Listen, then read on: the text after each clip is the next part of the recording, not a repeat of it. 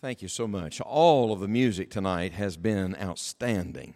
And I echo what Brother Andrew said earlier. It's not that way everywhere. And so enjoy what you have. Appreciate what you have. And what a tremendous crowd of people tonight. I do miss Andy. How many of you miss Andy? Not because you messed the scripture up. That's not why.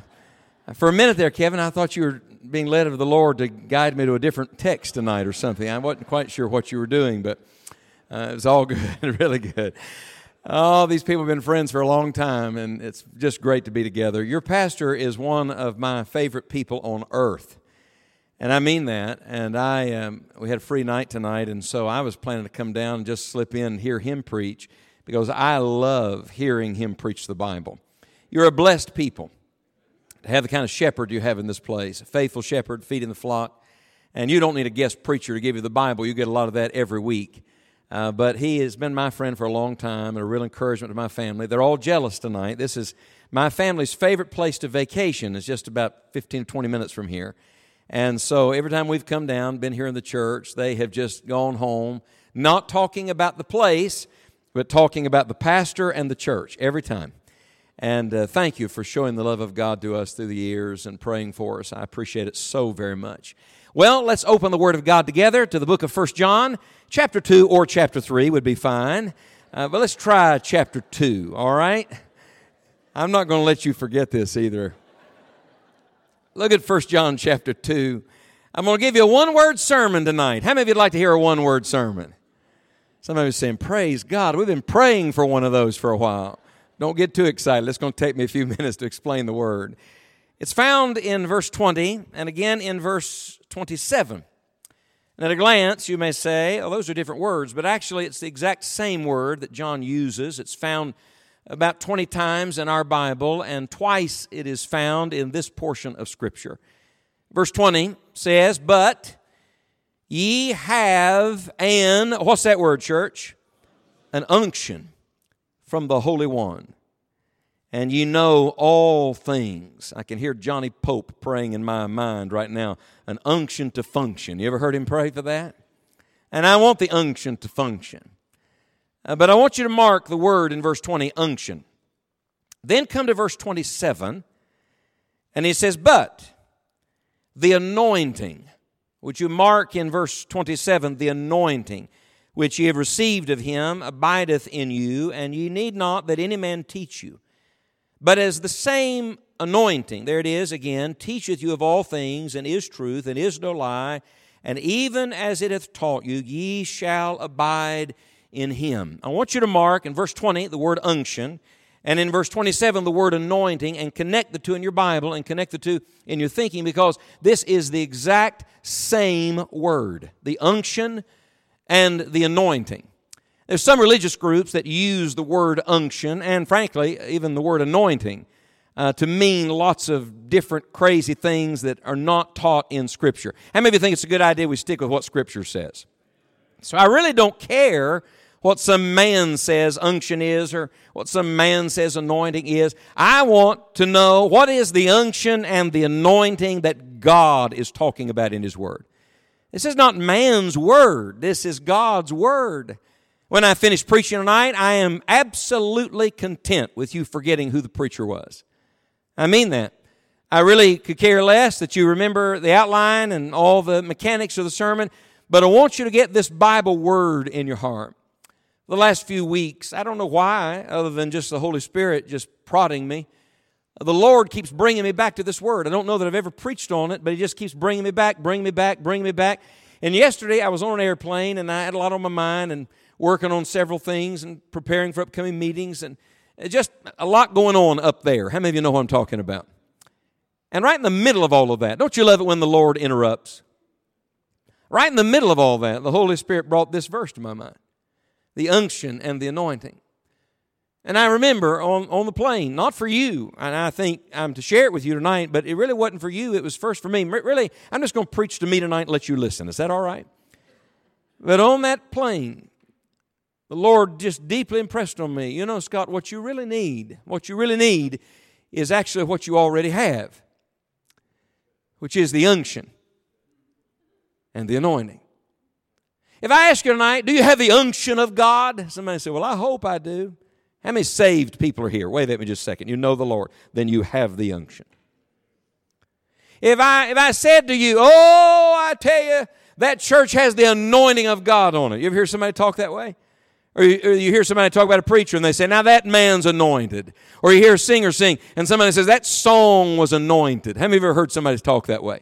Well, I want to tell you on the authority of the Word of God tonight that if it is connected to Jesus and if it's a believer, it is absolutely true to say they have the anointing. But this is not some exclusive thing that is for the religious elite and that only the people on the platform get in on. This is something every one of God's children has at this moment, whether you recognize it or not. And here's the amazing thing is where this is in the Bible. What book are we in? I know we're in the Bible, but specifically, what book are we in there? 1 John.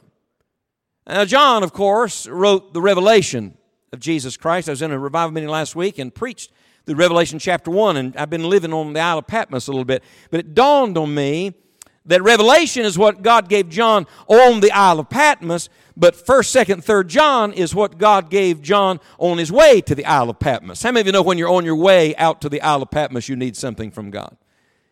Going through the persecution, with an uncertain future, before the veil gets rent, and before heaven opens, and before the glory of God is seen, before that, you know what you need? You need to be reminded who you are, whose you are, and what you have in Jesus Christ. And that is why 1 John is one of the most positive books in the whole Bible. You know, we're living in negative times. How many of you have watched the news in the last 24 hours? Would you raise your hand? Sad, isn't it? It really is sad, all that's going on in this world out of control. And if you're not careful, you become an Eeyore Christian. You remember who Eeyore was? So everything's bad. Everything's on the down note. And I travel every week, and I'm in different places every week. And I ask people, how you doing? And some people, you wish you had never asked them the question, you know. And you hear things like, oh, preacher, I'm telling you, I'm just barely making it through. And I understand we all have problems and we all have things to deal with, but I just want to remind you that John, the last of the Lord's living disciples, facing the tremendous persecution of his day with an uncertainty about his future, writes under inspiration of the Holy Spirit of God this powerful book of assurance and faith and confidence in Almighty God. I'm going to tell you, the Lord has something for His people in the midst of what we're dealing with right now. So, in a book of assurance, what's the word? Anointing. This is really interesting. Back up to verse number 18. Did you notice this phrase, it's the last time? Mark it in your Bible like bookends on verse 18. What's the first phrase? Little children, it is the what? I didn't hear you. Let's try that one again. Little children, it is the what? Look at the end of verse number 18. We know that it is the what? Now look, when the Lord repeats Himself, it's never because He forgot He said it. It's because there's something here He doesn't want us to forget that He said twice in one verse. He reminds us we're living in the last time. Somebody said to me, when do you think we're living, preacher? Look, I think we're living in the last of the last time. Personally, I don't know that. Only God really knows. Let me tell you where I think we're living. I think we're living on the edge of eternity. Any moment we may step into the presence of Almighty God. Matter of fact, we might just all go from Jupiter tonight. How many of you would be all right with going all together from here, yes? Man, I wouldn't have to fly out of here later this week. I'd be on the first-class flight to heaven. That'd be a glorious way. Meet my family in the clouds. That day's going to come. But here's one thing I know. In the last times, in the age of apostasy, that's what he's describing in this passage of Scripture. When people are turning from revealed truth and rejecting the truth of the gospel of Jesus Christ and saying no to light, it's in that moment that God's people must remember they have an unction. They have the anointing of Almighty God. I think it's interesting that he keeps mentioning the Antichrist too. Don't you think that's interesting? Everywhere I go right now, people want to say, well, preacher, what do you think about the Antichrist? I have no idea who he is. I'm not looking for him. I'm looking for Jesus. Somebody say, well, who do you think he is? Who knows and who cares? I'm not planning to be here. If you want to stick around, have at it. I'm not planning to be here with him. But there is not only the person of Antichrist, there's a spirit of Antichrist. Matter of fact, the Bible says there are many Antichrists. How many of you think you've ever met an Antichrist? That doesn't mean, look, the Antichrist is someone who tries to take the place of Jesus instead of Christ. But look, mark in verse number 18, many antichrists. You see the plural there? Little a, that means in opposition to Christ. They're opposed to Jesus. Everything God ordains, Satan opposes. And so, what is this world pushing back on right now? They're all right with you going to a church building. They're all right with you being religious. They're not all right with you talking about Jesus all the time. Do you know why that is? Because there's one name given under heaven whereby we must be saved, and that's the name of Jesus Christ. There's only one name that hell trembles at and heaven rejoices at and earth is changed by, and that's the glorious name of the Lord Jesus Christ. You ever wonder why nobody ever curses in anybody's name but Jesus? When was the last time you heard somebody get mad and say Buddha? No, I'm serious. Or Muhammad, or Confucius, or Joseph Smith. Not one of them. I'm going to tell you why. Because Satan's not scared of any of those names. He trembles at the name of Jesus Christ. And so we're living in the age of apostasy and the age of Antichrist. And on the verge of the Antichrist coming, what do we need? Look, listen to me now. We need God's people to remember what they have. You have the unction of God. You have the anointing of God. Now, if that's true, how many of you think it might be good if we identified what it is? Let's make it real simple. I'll give you the bottom line first. Before we make our list, by the way, get your pen out, get you something to write on. I'm going to give you some things to write down in just a minute. I want you to write them down so you can chew on them when the meeting's done tonight. But let me give you the bottom line first. I'll go all the way to the end. You ready? It's not a what, it's a who. The unction and the anointing is the person of the Holy Spirit of God. I'm a Baptist preacher. You're sitting tonight in a Baptist church. And I want to tell you, Baptist people ought not be afraid of talking about the Holy Spirit. I love the Holy Spirit. Let me tell you why I love the Holy Spirit. I love the Holy Spirit because 42 years ago, He opened my eyes and showed me who Jesus was. I love the Holy Spirit.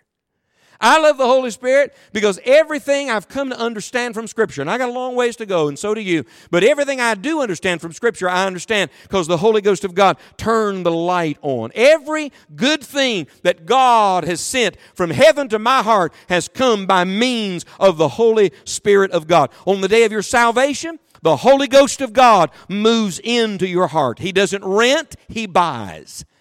He doesn't move in and out, He moves in to stay. Matter of fact, on the day of your conversion, He backs heaven's U-Haul up to your front door and starts the largest remodeling project in the history of the world. And He starts moving out of you everything that is fleshly and against the work of the Spirit of God and moving in all the spiritual riches that God gives us through Jesus Christ. I say again, I love the Holy Spirit. You think it's sad that somebody could move into your house, live there for 40 years, and you never talk to them? That sounds like a marriage conference subject, doesn't it? Some of us been saved for 40 years. And if I said, tell me about the Father, you could tell me about the Father. And I said, tell me about the Son, you can tell me about the Son. And I said, tell me about the Holy Spirit. And you say, well, He's God too. No, He's God living inside of you. The Holy Spirit is the unction and anointing of Almighty God that you need at this present hour to live victoriously in the face of all of the spiritual opposition we're dealing with right now. We've been given all things that pertain to life and godliness. We don't seek the unction. The Bible never says, pray for the anointing, ask for the unction. It says this, you have the unction and you have the anointing. I'll tell you what we need. We need to get back to stop begging God for what God's already given us and begin to recognize what we have through the Spirit of Christ living on the inside. Sometimes to identify what something is, it's easiest to identify what it is not. So let me give you both, all right? Would you write them down? Let's make a little list real quick. Number one, I want you to write down that the unction and the anointing, first of all, is not something, it is someone. You don't treat the Holy Spirit as an object.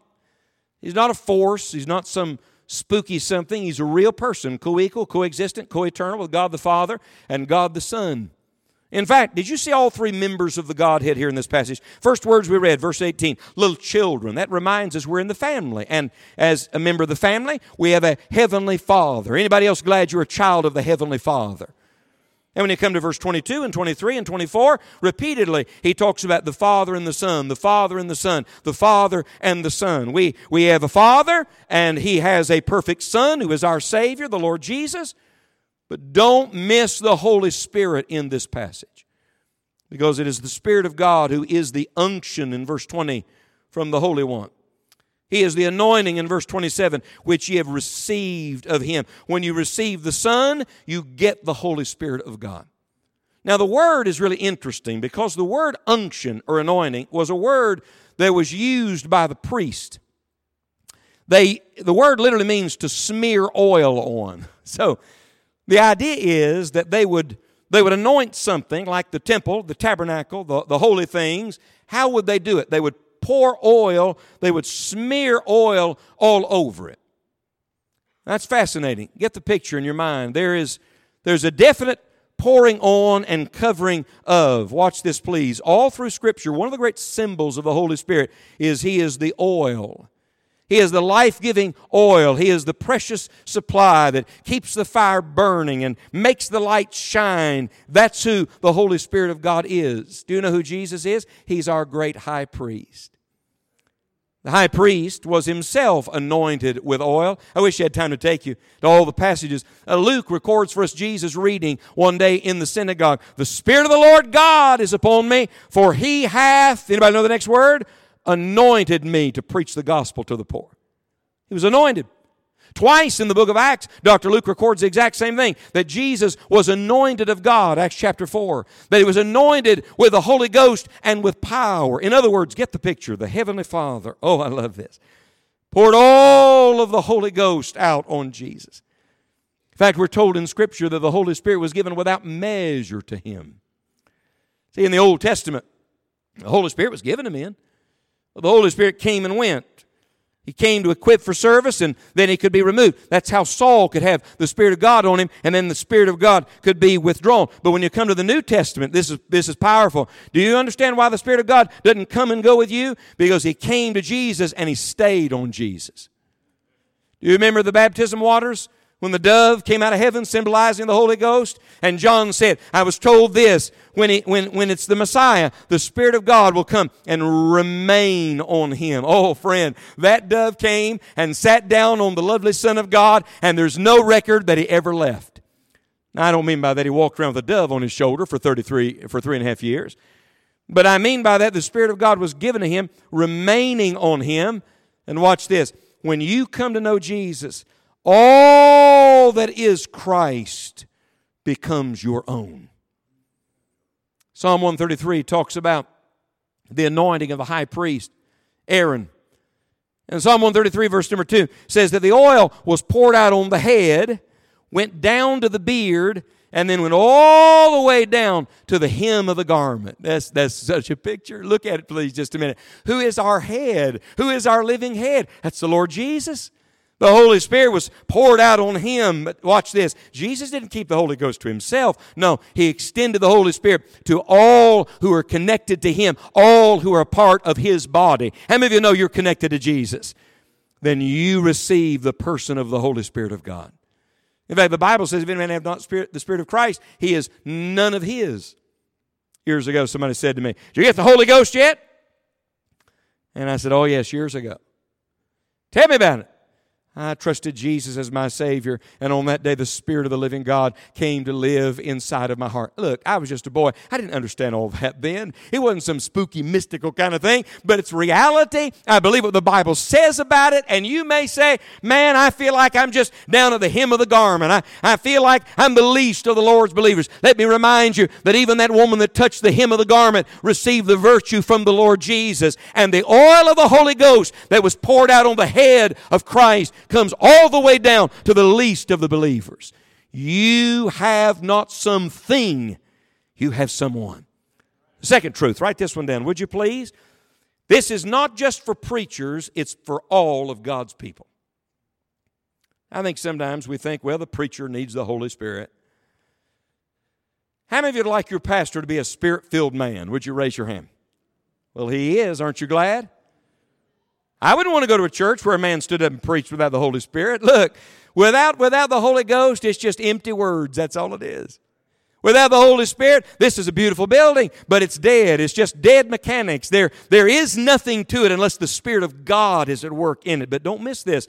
The fullness of the Holy Spirit is not just for the preacher, it's for all of God's people. And I can prove it to you. Because 1 John was not written to preachers. It was written to God's little children. In fact, if you back up to verse number 12 and 13 and 14, there are stages of spiritual growth here. There's the little children who just got saved. There are the young men who are learning to overcome, getting a little stronger. There are the spiritual fathers, the mature ones who are reproducing and passing it on to the next generation. And this is beautiful. It's right after that, he says, you have an unction from the Holy One. Watch. It may be some dear one like the person this morning in our meeting who got saved. Just a girl who got saved today. Aren't you glad about that? Or maybe you've been saved for 50 years. Don't you ever miss this. The new believer that has just come to Christ and the dear seasoned saint that's been in church all of their life, we all have access to Almighty God. We all have the unction of the Holy Spirit living inside of us. Matter of fact, let me show you something. Hold your place here just a second. Go back to 2 Corinthians with me just for a moment. And mark this in your Bible. Write this reference down. Look at 2 Corinthians chapter 1. Verse number 21.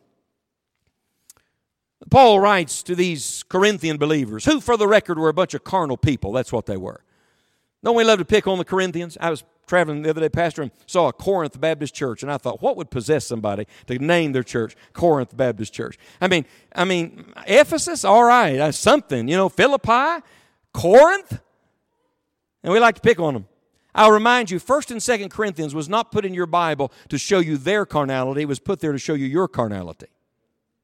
It's not a lens on them, it's a mirror on us. So hold on to your seat. When you open the Bible to a place like Corinthians, stop looking at them and saying, boy, they were pretty bad, weren't they? And look at yourself and say, dear Lord, get that out of my life.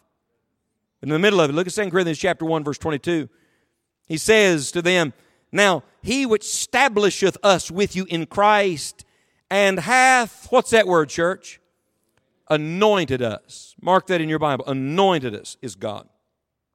Who have also sealed us and given us the earnest of the Spirit in our hearts. Do you understand that at this moment you have God's down payment on the full redemption of your body? Somebody said, I can't wait till heaven someday. Brother, you don't have to wait till heaven someday to enjoy the Lord. His salvation is a present tense salvation. Eternal life didn't start when you die. It started the moment you got saved. Because at that moment, the Spirit of the living God came to live inside of you. Would you mark in verse number 21, He has anointed us, and mark in verse 22, the Spirit in our hearts. What is this anointing? It's not something, it's someone, and it's not just for preachers, it's for all of God's people. Go back to 1 John. Let me give you a third truth. Write this one down. It's not future, it's present.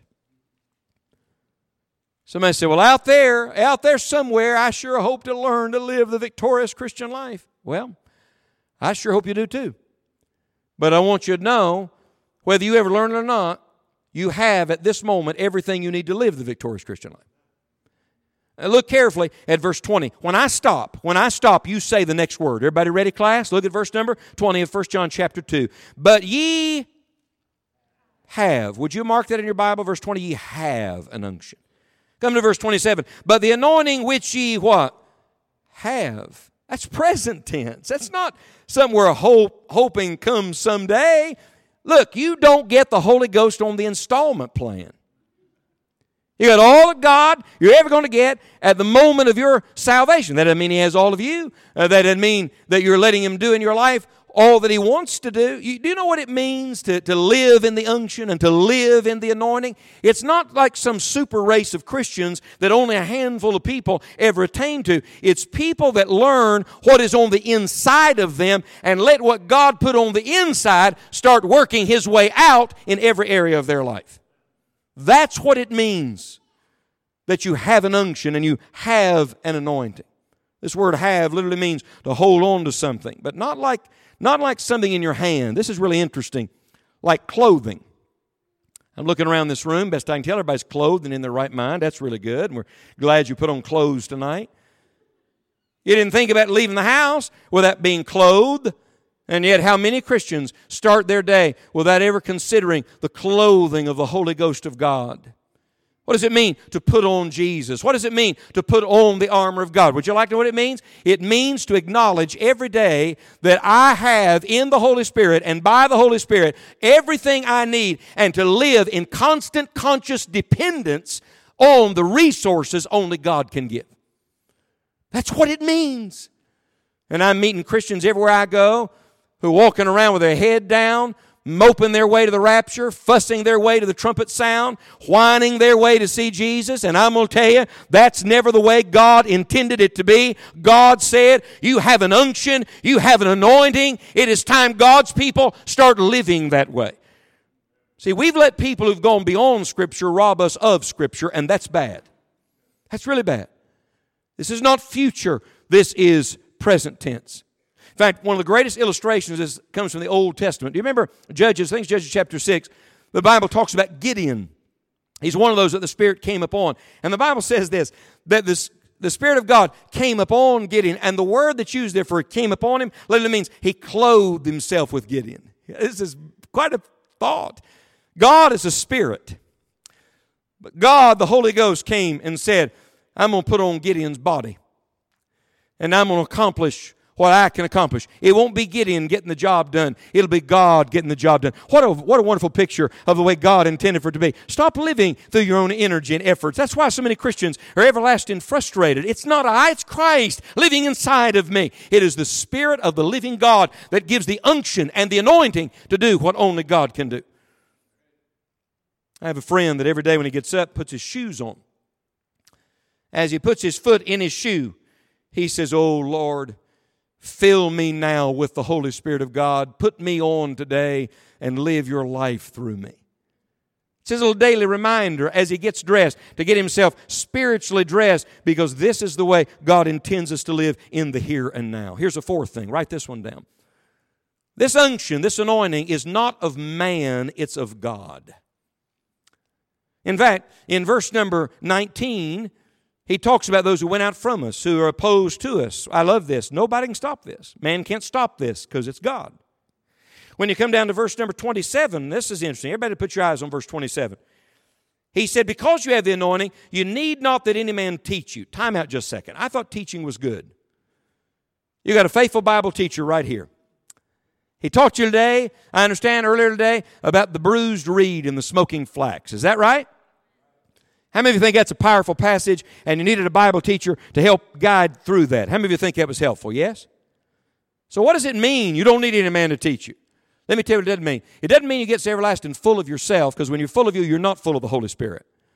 It doesn't mean you get full of yourself and say, I don't need no preacher, I don't need a teacher, I don't need anybody to guide me. That is not what the passage says. Here's what it says. It says the Holy Spirit is going to teach you things that goes beyond what men can give you. It's not just more things in your head and more notes on your notebook. It's the power of the Holy Spirit of God living on the inside of you. It is the reality that God brings to us that is not of man, it is of God. It is divine source and divine strength. Matter of fact, even the preposition, excuse me kids for using a dirty word in church, but even the preposition is a revelation.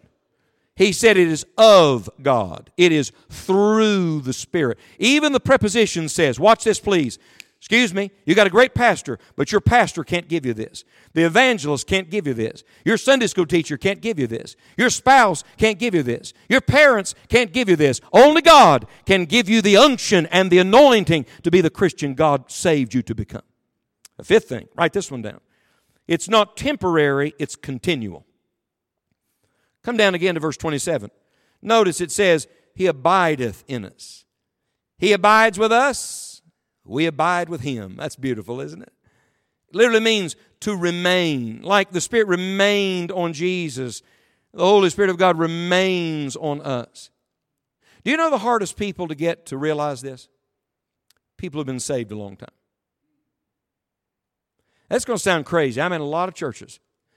Some of my favorite places to go are places where churches just started and they got a bunch of first-generation Christians who don't know anything about the Bible. Oh, they don't know how to dress when they come in the door. You call a chapter in the Bible out, they're looking in the front to see what book, what page it's on. Comes time for the hymns, and they're trying to find their place. They're not familiar with the hymns. They haven't become professional Christians yet. No, they're not spit, shine, polished. They don't know all the religious cliches that make us sound so spiritual.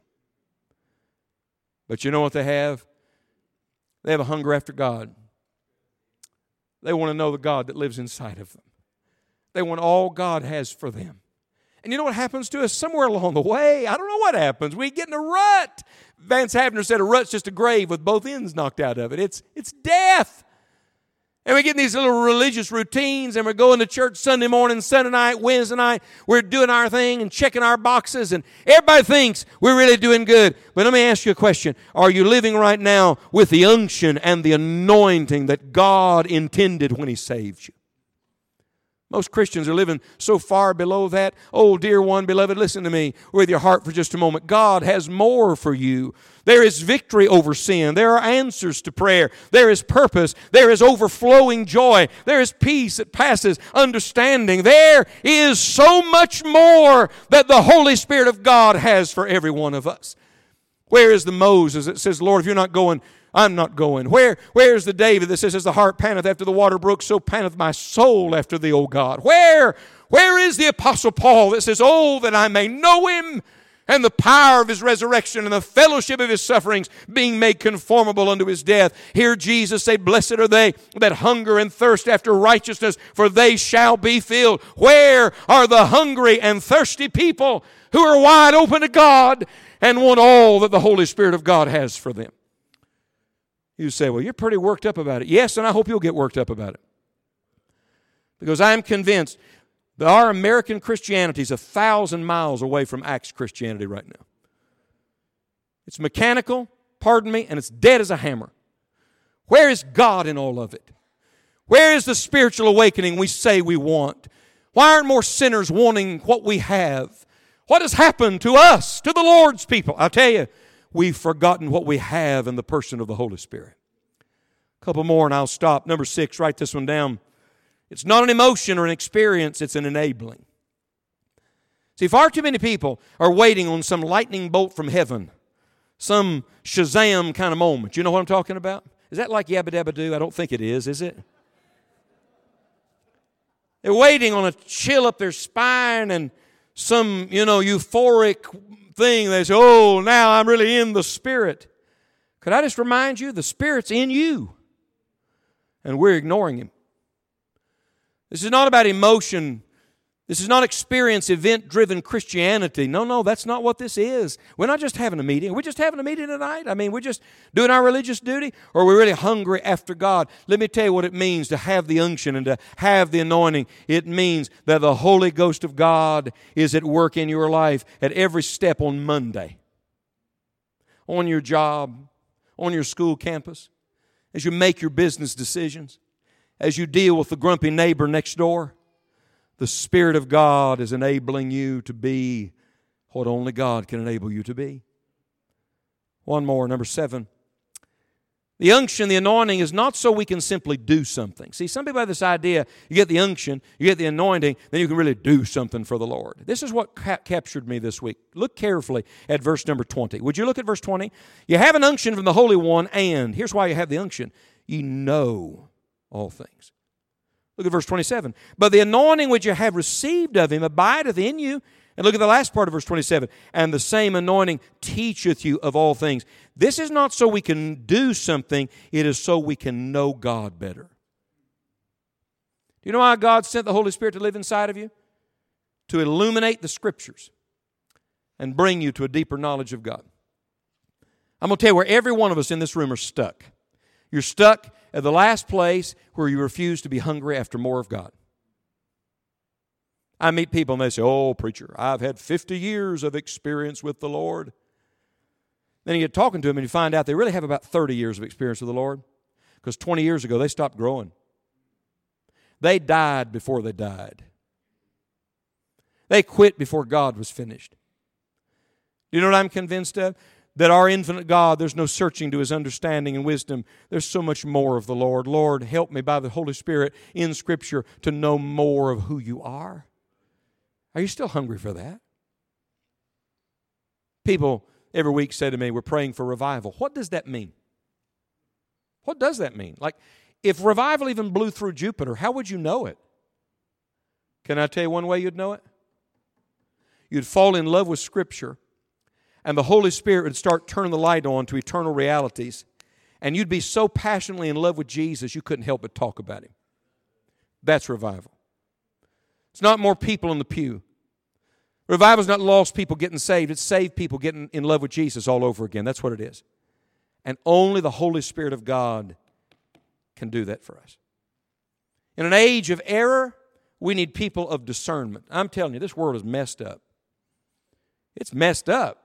Anybody else notice in the last couple of years it seems like the whole world's lost their ever-loving mind? Can I tell you why that is? This is bad. Sin gets dumber and dumber all the time. Because when you reject truth, you believe lies.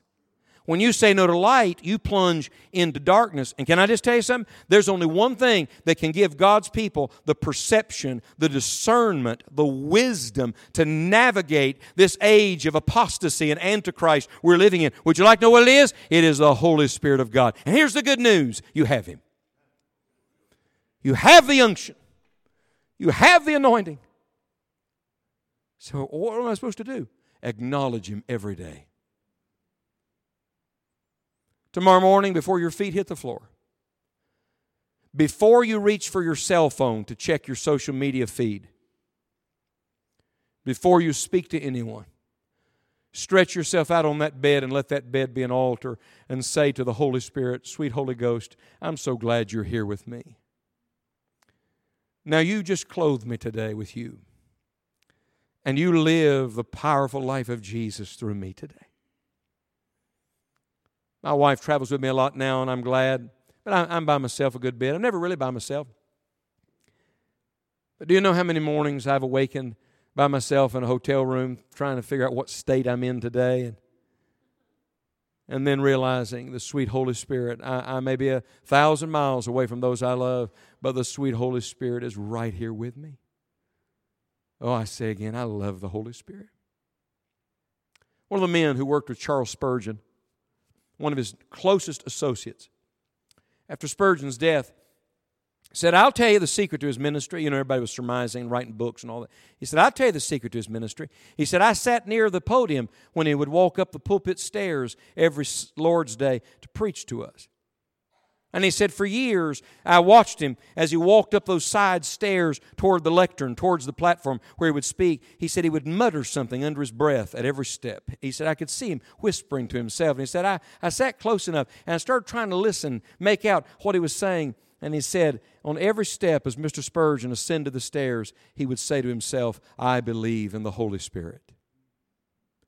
I believe in the Holy Spirit. You think about that. The Prince of Preachers? No. I believe in the Holy Spirit. A man of great oratory. Thousands came and got tickets to get into a building to hear him speak. That wasn't it. Spurgeon said, I know I must have the Holy Spirit. You know what might be good? It might be good if every one of us tomorrow, see, this doesn't just work on Sunday, this works on Monday too, you know.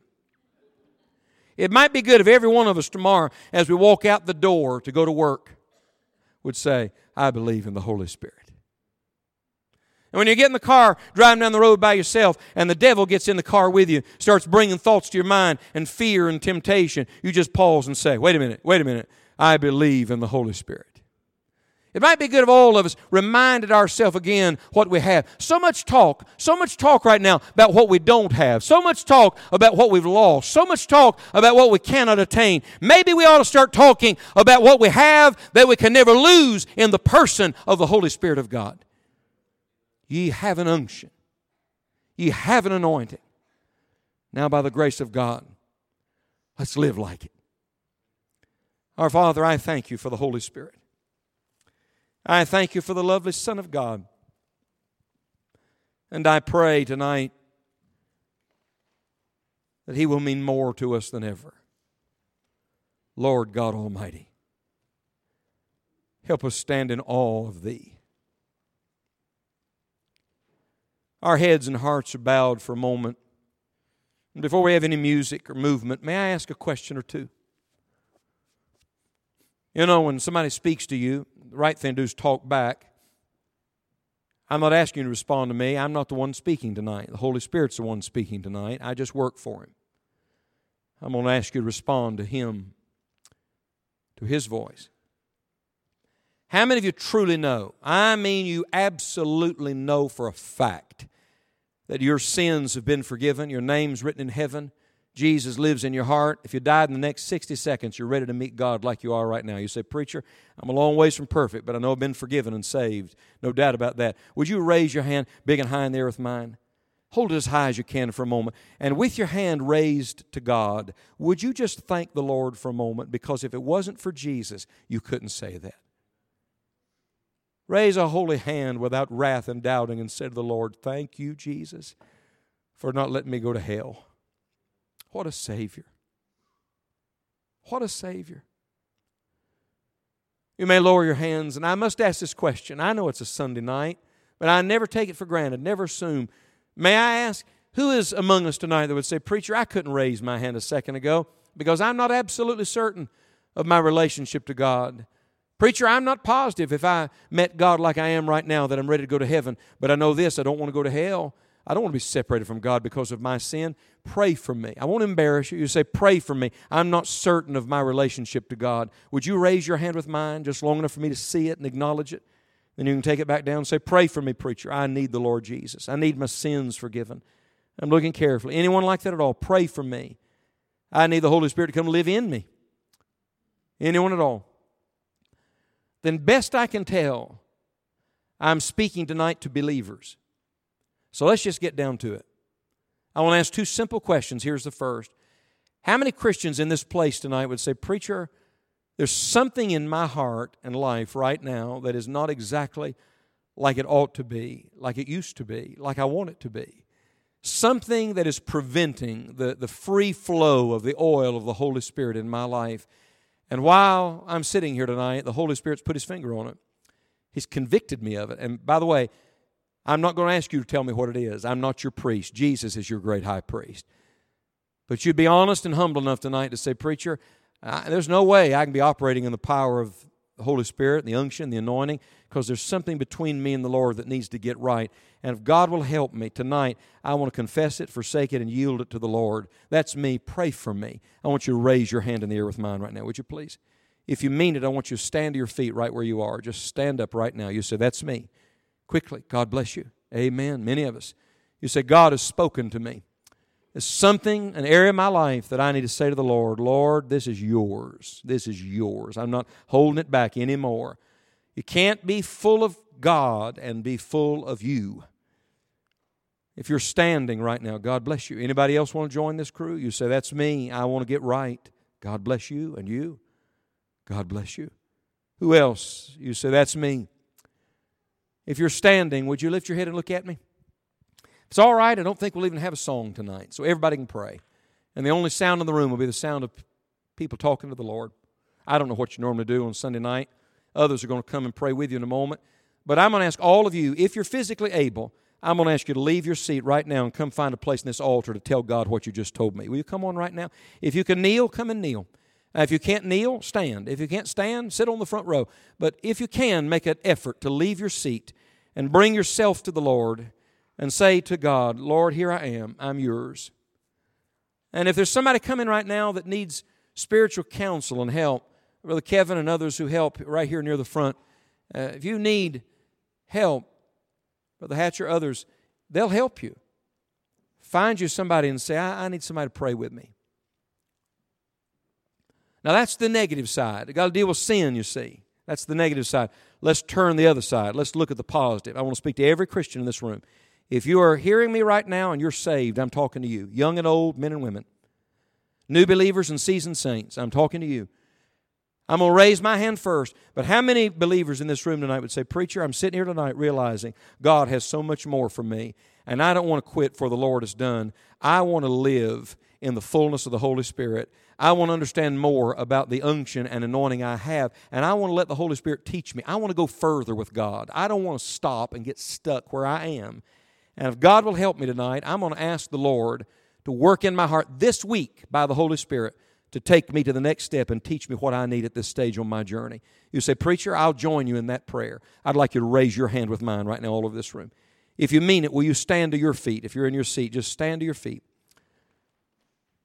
And if you're standing right now, would you look at me? I'm going to ask you, if you're physically able, would you leave your seat right now and come find your place behind the people who are already in this altar? Come and tell God what you just told me. Would you please? It'll be good for us. I know you can pray anywhere in the building. I pray driving down the road. Pray in the woods, pray everywhere. But there's times, there's moments when God has our attention, and it's just good for us to publicly step out and humbly before God and men and say, Lord, that's me. Come as far as you can and then find your place. And I'll be still for a moment. Would you just take a moment, talk to God? Just talk to Him. Matter of fact, it might be good tonight if we spoke to all three members of the Godhead for a moment. What do you think of that? Would you begin with the Father? Why don't you take a moment and tell the Heavenly Father how grateful you are to be in His family. Isn't it wonderful to be a child of God? Oh, Father, thank you for making it so we're all part of this family. Whew. Thank you for the family reunion being planned at your house shortly. We look forward to that. This dear brother we heard today that went to be with God, he just got there a little before we did. Thank you, Father, for the hope we have. Would you speak to the Lord Jesus for a moment? Speak to the Son of God. He's your Savior. Thank Him for saving you. When was the last time you told Jesus you loved Him? We ask Him for so much, don't we? Might be good tonight to just say, Lord Jesus, I love you too. Thank you for loving me first.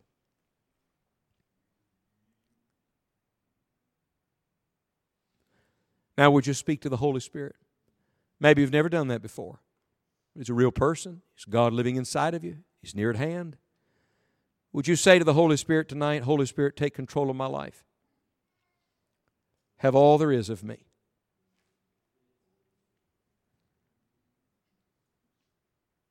I believe by faith, Lord, that I have the unction, the anointing, but I want to let Him have all there is of me. Spirit of God, flow unhindered through our lives this week. Lord, this is one of my favorite places, and I love this church, and I know the kind of believers who are here, but I also know that all of us, including this preacher, desperately need fresh reminders of our dependence on Thee. And so I pray tonight that we'd be wide open to the Holy Spirit. Teach us. Would you pray that right now, dear Christian? Would you pray that right now? Teach me, Lord. Open the Bible fresh to me. Teach me the spiritual realities I need right now. Help me go further with God. Father, may we live by faith. I'd like to pray for this church tonight, Lord, that in this age of apostasy and antichrist, spiritual warfare, you'd put a hedge around this congregation. Dear God, keep the devil out of this church. Keep the flesh out of the way. I pray keep your hand on this place. What a beacon for the gospel they've been around the world. Would you strengthen their pastor? Bless these faithful servants laboring with him. And touch this church. May heaven's wind continue to blow. May the greatest and most fruitful days this church has ever had be the days ahead until Jesus comes.